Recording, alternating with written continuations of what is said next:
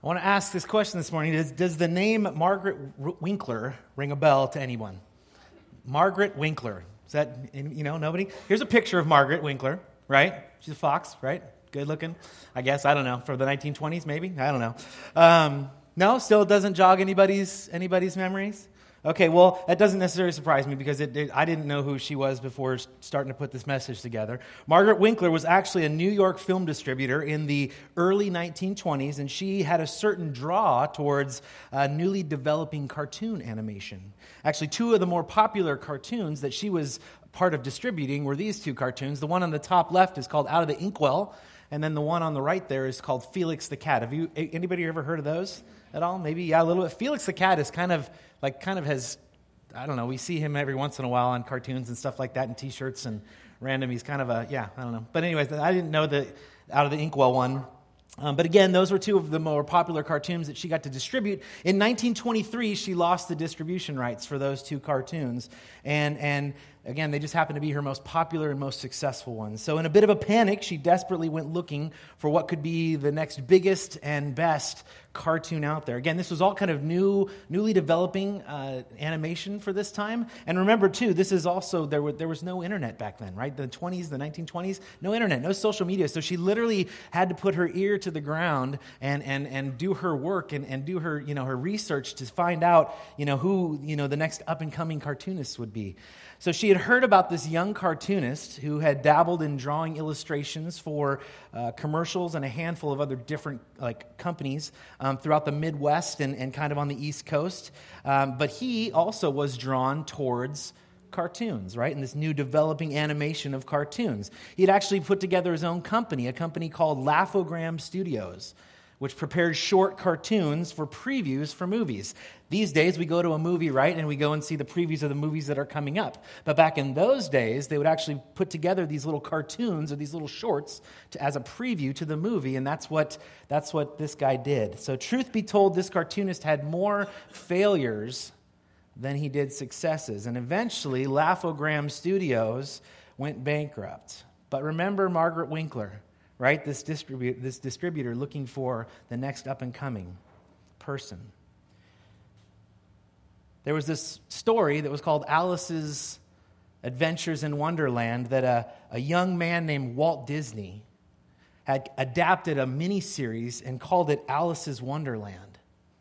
And he was trying to get it out there. He was trying to get it out to the population and get it distributed. Margaret Winkler saw some potential in Walt Disney and decided to give his animated series a shot. Needless to say, it was a huge success. And the rest, they say, is history, right? As of just this last Thursday, the Walt Disney Company was worth $252.68 billion. Right? And how many of you have ever been to a Walt Disney theme park? You ever been to Disneyland, Disney World, any, those places? Yeah. How many of you have ever seen a Disney animated movie? Right? Yeah. How many of you have seen any of the newer Star Wars movies? Or been on the Marvel kick that's been happening recently? Or you've watched anything on Fox networks, whether it's baseball or football or anything else on Fox. If you've ever done any of those things, you have experienced the potential that Margaret Winkler saw in a young Walt Disney. And while most of us are not Walt Disneys per se, we all have the potential to do great things. Sometimes we just need someone else to point that potential out for us so that we can truly see how our story fits into a greater narrative. Can you imagine a world without Walt Disney? Right? It's kind of a crazy thing to think about, like no Disneyland, no Frozen. I don't know if you like Frozen, but no Mickey Mouse, no Marvel, no any of those things, right? And when we take it a step further, and we invite God into that equation, then we begin to understand how our story fits into the greater narrative that God is writing for us.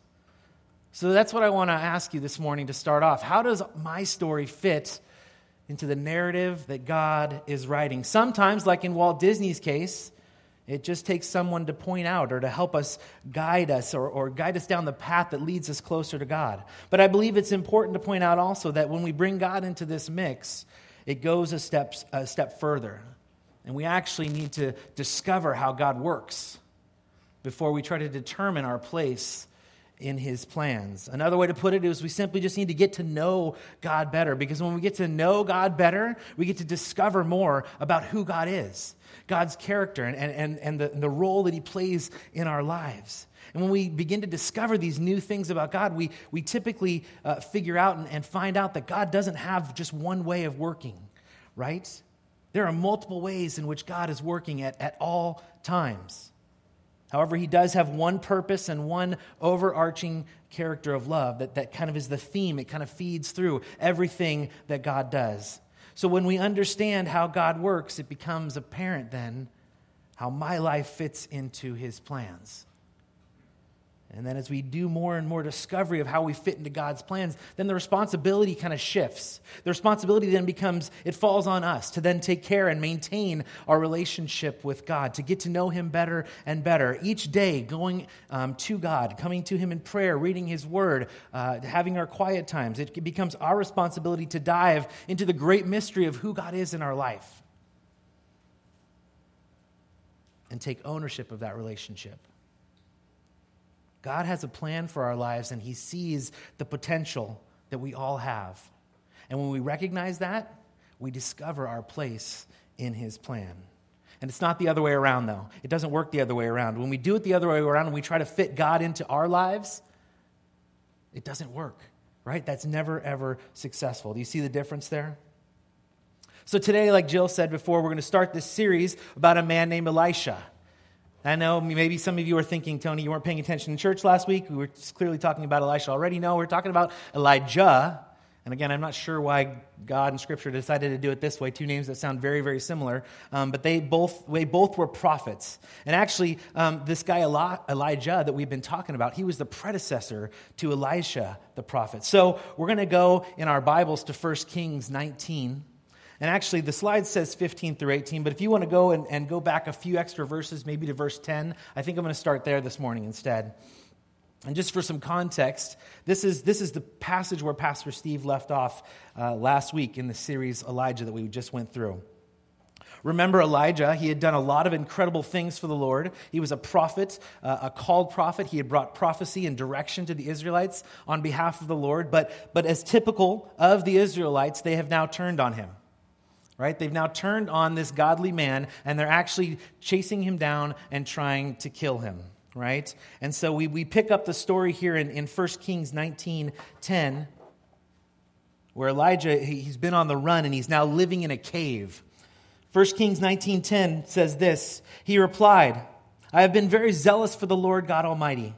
The Israelites have rejected your covenant, torn down your altars, and put your prophets to death with the sword. I'm the only one left, and now they're trying to kill me too.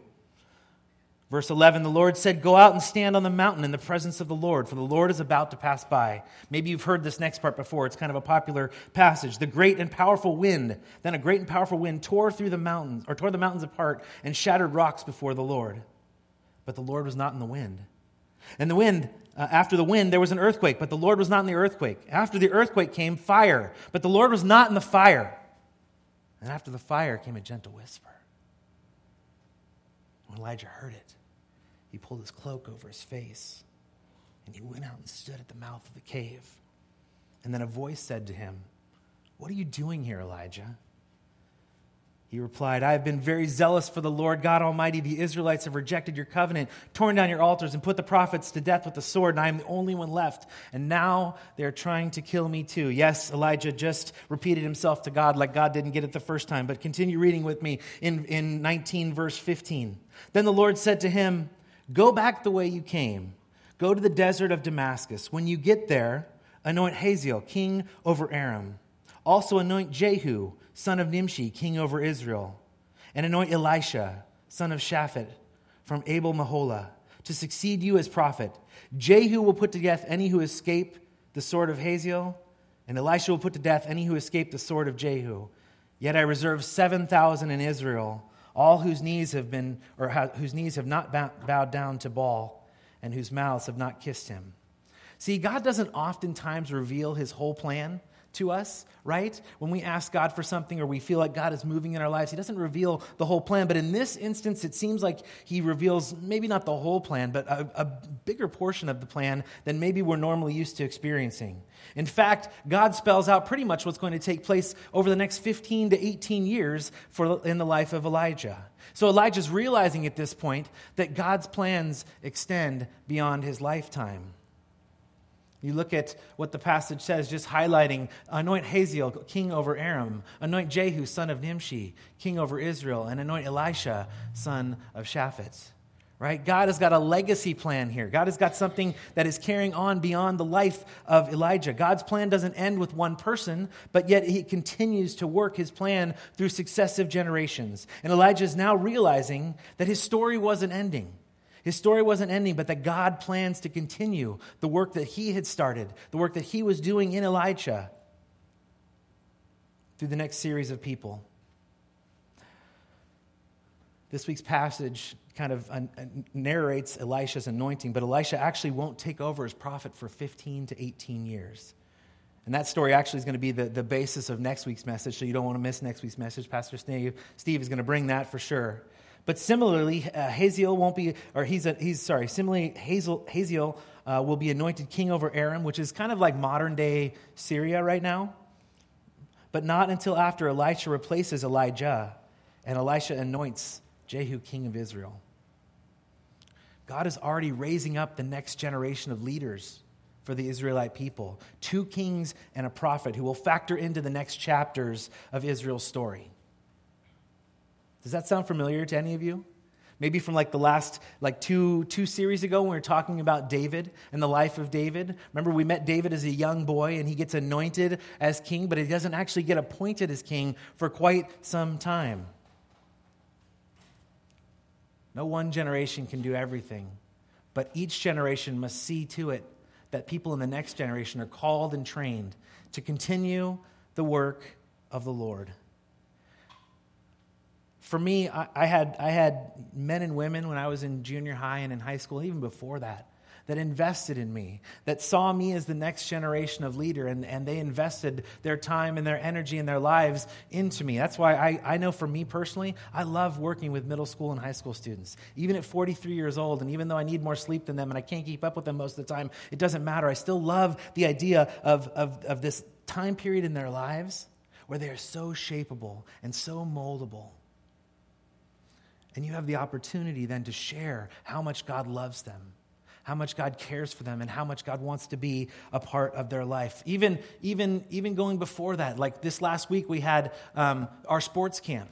Right, we had our sports camp here, and in this room there was 80 plus little kids running around from kindergarten to 5th grade, and it was awesome. We did cheerleading, we did football, we did our flag football, we did soccer, we did basketball, and it was so awesome just to be able to teach these little kids not only some skills about those sports, but then also teach them how much God loves them. That's what Donnie does with his kids ministry. That's why when we ask for volunteers to help with kids and our youth, we are looking for people that just want to invest in the next generation. And that's exactly what God is calling Elijah here in our story to do. He's calling Elijah to stop crying over the past and running away from the present. This is a time for Elijah to start preparing for the future. When God is in command, there is always hope. And Elijah is probably realizing that more so now than ever. So that begs the question, where do I see God working in my world right now? Where do you see God working in your world right now? Do you see God working in your family? Do you see God maybe at work in your community or your workplace? Our leadership team right now is going through a book called Experiencing God. And in that book, the author, Henry Blackaby, he says this: look around at what God is doing and get in line with his plans. Look around at what God is doing and get in line with his plans. I don't know about you, but for me, sometimes I just get moving so quickly and I lose my focus and I just get going and I'm going and I'm going and I'm going and I forget to just stop. I forget to pause. I forget to look around at what God is doing and then get in line with his plans. I try to fit God into my plans when it should be the opposite. I should be trying to fit myself into his plans. Because see, God has written me into the story long before I even had a clue. So Elijah went up from there and found Elisha, son of Shaphat. See, Elijah, the prophet to be, Elisha, the prophet to be, this is Elisha, I told you, I don't know why God did it that way. Elisha, the prophet to be, probably has no idea what is coming for him. But Elijah, on the other hand, the current prophet, he sees what God is doing. God has made kind of revealed to him the plan, and he's now in charge of carrying out that plan. There's this wonderful passage in Psalms that illustrates how deeply and intimately God knows us. Psalm 139, if you haven't ever read through the chapter, Psalm 139, it's a beautiful, beautiful chapter in the Psalms. But this verse in particular, your eyes saw my unformed body. All the days ordained for me were written in your book before one of them came to be. Look at those words for just a moment. Let those just sink in for just a moment. I know the part that always gets me is all the days ordained for me were written in your book before one of them came to be. If God knows us that deeply, then why do we ever doubt that he's got a plan for us? If God knew our story, he knows the entirety of our story. Before we were even a thought in our parents' minds, before we were even a blip or a speck or any, if God knows us that deeply, then why do we ever doubt that he's got a plan for us in our lives? And that when we grow deeper with him, that plan becomes more and more clear. Before I met my wife, Mary, I did a little bit of dating before her, and it was one of those things where, through high school and college and after college, I dated around a little bit here and there. But the one thing that I learned the most out of my dating experiences before I met Mary, I learned what I didn't want in a relationship.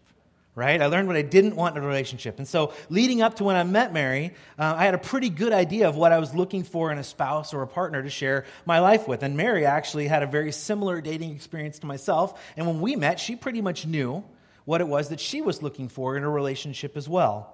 Mary had also taken it kind of a step further. She read this book called I Kissed Dating Goodbye, which I wouldn't recommend to anybody. And she was taking a break, right, from dating. And so this was especially frustrating for me when I was, getting to know her, because I knew very quickly after meeting her that this was a very special and different girl. And I just wanted to get her to know her better and better. So eventually I tricked her. I wooed her. I talked her into going out with me, right? So we went out, and truth be told, it was probably in between one of those things, right? She might have also, really honestly, she might have been annoyed at my persistence. I don't know, or maybe she just felt sorry for me. That's a sermon for a different day. But this is the thing, and this is what I'm getting at here. God was preparing us before we had even met. God was preparing our lives to come together before we had even met each other. And yes, while there's something magical and romantic about that, there's something that I don't want you to miss here. So hear this. God had written our stories long before either of us had any clue as to what he was doing. And likewise, God knew Elisha's story long before Elisha had a clue of what God was going to do in his life and how God was going to use him in a mighty way. See, as we read on in this passage, in verse 19, Elisha was out doing what he had always done. He was plowing his field. See, Elisha, he was a wealthy individual. His parents were wealthy. He had come from wealth, and so he kind of had a lot provided for him. He could have just been, somebody who hired servants and to do things or whatnot, but he was actually out there plowing his fields in 1 Kings 19. So Elijah went from there and found Elisha, son of Shaphat. He was plowing with 12 yoke of oxen. He was out there doing the work, the hard labor. See, God knows where we are plowing. God sees you. God sees what you're doing. And he sees that when you are doing the things that make an impact on his kingdom, those things matter to him. So if you're a mom or you're a dad, you've got littles at home, don't believe for a second that the most important thing that you can be doing in your kiddos' lives are just investing in them. teaching them about how much God loves them, teaching them how to be, little people someday, and then grow into adults that are responsible. That's such an important job. And if you're in the workplace, don't believe for a second that the report that you have to turn in every Friday before you can go home, or the thing you have to do every Monday as you get the work started, like that stuff doesn't matter. No, it matters, especially when you do it with a joyful heart, even though it's mundane and it's like, gosh, again. No, when you do it with a cheerful heart, people see that, and therefore they're going to see God in you. If you're a student, there are plenty of ways to just get through school, right? But I don't believe that God wants us just to get through anything. No, what we do matters. The time that you spend learning and growing, the conversations that you have with your friends and your professors, those things matter. John Maxwell says it like this: what you do does not determine what's sacred. How you do it and why you do it does. See, like I said, Elisha, he's wealthy. He's got a lot of good things going for him. He's probably got a really posh life, and though, he chooses to be out there. This kind of gives us a little insight into Elisha's character, which then makes it a little bit easier to understand why God is calling him. Elisha understands the posture of humility. He understands what it means to be out there and work hard and not to just kind of live off of his parents' wealth. He's out there doing the work himself. See, privilege and prestige are no substitute for preparation. Look at the yellow there. He himself was driving the 12th pair. God was preparing Elisha whether he knew it or not. Before Elijah even showed up on the scene, God was preparing Elisha. And as I mentioned before in our story of Elisha being called next as the next prophet, Elijah, the current prophet, is privy to God's plan. He knows where Elisha falls into God's plan, and then he's in charge of executing God's plan. But Elisha, on the contrary, doesn't know anything that's going on. He doesn't have a clue what is going on and what is coming. But this is the thing, we need to pay attention when people call out our potential. Look at the yellow again. Elijah went up to him, and he threw his cloak around him. Elijah throwing his cloak over Elisha is significant. Now, if I want to just point this out real quick. If you see potential in someone today or in the next week, don't go throw your jacket on them, right? That's going to get real weird real quick, okay? Like, just don't do that. This was totally like an Old Testament biblical thing, especially a prophet thing. So like a prophet's cloak, it was a symbol of authority. It was a symbol of calling. And so the fact that he took his cloak and he threw it over Elisha, that wasn't a weird thing at all. It might have startled Elisha. Wait, what do you mean? All of a sudden I'm being called? Wait. And maybe the enormity of what's happening right now is all coming crashing in on Elisha.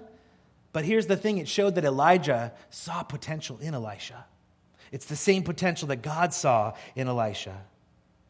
Today, in our modern world, it might look, I hope it looks different. Again, don't throw your jacket on anybody unless you want to get arrested. But it's probably more along the lines of just sharing some encouraging words to people that we see potential in. Right? We need to understand that our words have power, the power to speak life or the power to actually absolutely crush us. But especially when it comes to our potential, both having our potential called out and then calling out the potential in others, our words can be enormous. When someone speaks life and encouragement and faith into our lives, maybe a faith that we didn't know that we had, when someone speaks those things in our life, it feels like we can't fail. It feels like we could run up any mountain or through any wall or do anything, right? And likewise, when we have the same opportunity to call out potential in other people, using our words to encourage, to speak life, to show that we have faith in something that God is doing in someone, man, that can be life-changing. I want to give you a warning, though, that when you do see potential in someone, make sure that you're just not blowing smoke. Make sure you're just not giving encouragement to give encouragement, right? We've all watched The Voice. We've all watched, or maybe some of us have watched The Voice. Some of us watched So You Think You Can Dance or America's Got Talent. And I don't know about you, but there's nothing more skin-crawling than watching someone take the big stage and see that they've got no talent, right? Someone's mama should have encouraged them in a very different way to do something very different with their lives, right? So when we see potential in other people, it's important to really pinpoint what that potential is and call that out in people. Don't encourage someone to do something that they should have no business doing, right? If that sounds harsh, no, actually you're saving them from being on the TV and watching millions of people watching them fail, When I was in the 7th grade, I tried out for the junior high basketball team, right? What the? Come on.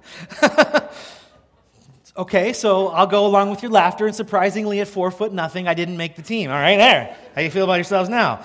No, but at least that's what my coach said. And I can remember my coach's words. His name was Coach Andrews. He said this, you didn't make the team because you're too short. Ouch, right? As a 7th grader, that really hurt. I can remember those words totally stinging.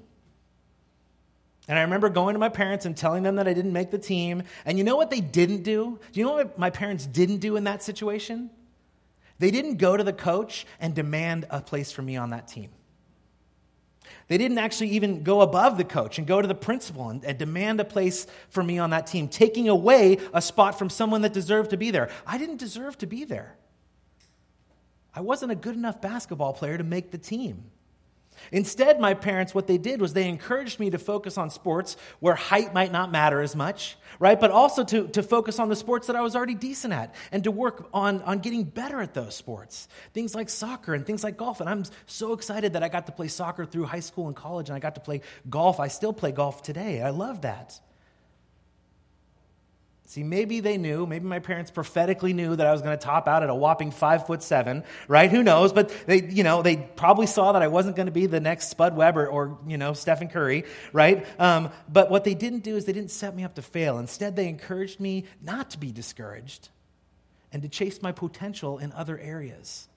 And that's exactly what Elijah is doing here with Elisha. He's calling out Elisha's potential.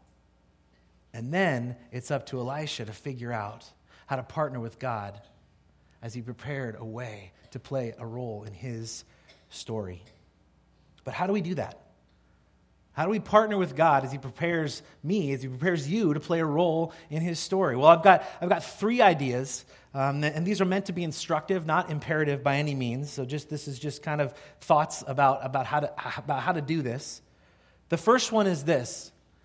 Be willing to turn the page. See, we read in verse 20, Elisha then left his oxen and ran after Elijah. Let me kiss my father and mother goodbye, he said, and then I will come with you. Go back, Elijah replied. What have I done to you? See, perhaps God won't call you to say goodbye to the past or something from your past, but are you willing to? I think of like switching jobs. And you've been doing the same job for however many years you've been doing it, you've been trained in this area, and then all of a sudden God goes, I've got something different for you. I actually want you to go and work with underprivileged kids. And your pay is going to be about half of what you're making now. But I see potential in you to change the next generation. Or you know what? I want you to actually go into the missions field. I want you to sell. I have a friend, his name's Aaron. Very successful businessman. Had a family, 3 kids. One day he kind of woke up and talked to his wife, or woke his wife up and said, I think God's calling me to do something else. And she's like, what do you mean? I think God's calling us to move down to Mexico, and we're going to start this clinic, and they did. They gave everything up that they had here, all their privilege, all their prosperity, everything that they had here, they gave all that. They sold it all. They moved the entire family down to Mexico. I'm not saying that God's going to do that, but the thing is, are you willing to if God asks you to? Are you willing to if God asks you to? Now, I want to point out that if it appears that Elisha, in going back and kissing his mom and dad and kind of getting his affairs in order, hesitates to call or hesitates at the call of Elijah, that's not the case. What this doesn't show is, or expose is a failure of character in Elisha, not so much as the recognition of the enormity of what he's being called into. Right? To be called a prophet of the Almighty God was not something to be taken lightly at all. And you think about some of the other prophets that are popular in Scripture, and those that kind of come before him and will come after him. You got prophets like Moses and Jeremiah, and they both complained about their ability to speak in front of people. You've got Isaiah who balks at God because of his unclean lips. Surely your words can't come out of my mouth, but my lips are unclean. Samuel hears the Lord, but he doesn't know who he is. And then there's Jonah, right, who just straight up runs away when God calls him into service. See, there's a difference, though. Unlike these men, Elisha is not called by God directly, but he's called by his earthly predecessor. And while God appoints Elisha by name, it's Elijah that does the actual calling, which again goes to my point of just speaking life into people. When you see the potential in someone, man, tell them that you see that potential in their lives. Elisha's request to go and kiss his father and mother goodbye after getting his affairs in order before leaving his former life behind, it shouldn't cast doubt on his commitment. No, in fact, again, it kind of lets us into a little bit of a picture of who his character is. He wants to make sure that his family and the people that he's been working with and his servants and all those people are taken care of before he leaves. Because, real honestly, being called as a prophet means he might not ever see those people again. He might not ever come home again and see his mom and his dad. He might not come home again and see his brothers and his sisters and the other servants that he's worked with. This was a full-time calling. And God was going to take him in places and do things in his life that were absolutely incredible, and we'll see that in the next few weeks. What he's doing is he's making sure that he's ready to commit like there's no turning back. See, in verse 21, Elisha left him and went back. He took his yoke of oxen and slaughtered them. He burned the plowing equipment to cook the meat, and then he gave it to the people, and they ate. He kind of threw a goodbye party for himself, right? Again, maybe God won't ask you to burn your plows, but if he does, are you willing to? And then Elisha, most likely at this point, as he's preparing to leave, realizes this, that the theme of our story is always service. The last part of verse 21 says, then he set out to follow Elijah and became his servant. Maybe God won't put you in a season of service, although frequently it seems like God does. But if he does do that, will you embrace it? Will you embrace it? I know for me in my life, I have found that when I get called into an area of service, whether that's at a church or my kid's school or something else, I always, always, always grow from that time. I always grow from that time. So for some, this is probably called being an apprentice. For others, it might be called motherhood. For some, it's called college internships or residency. For some, it might be called basic training or accepting an entry-level position. But the theme with all of those is that they're all in preparation for what's next. Those are all in preparation for what is coming next.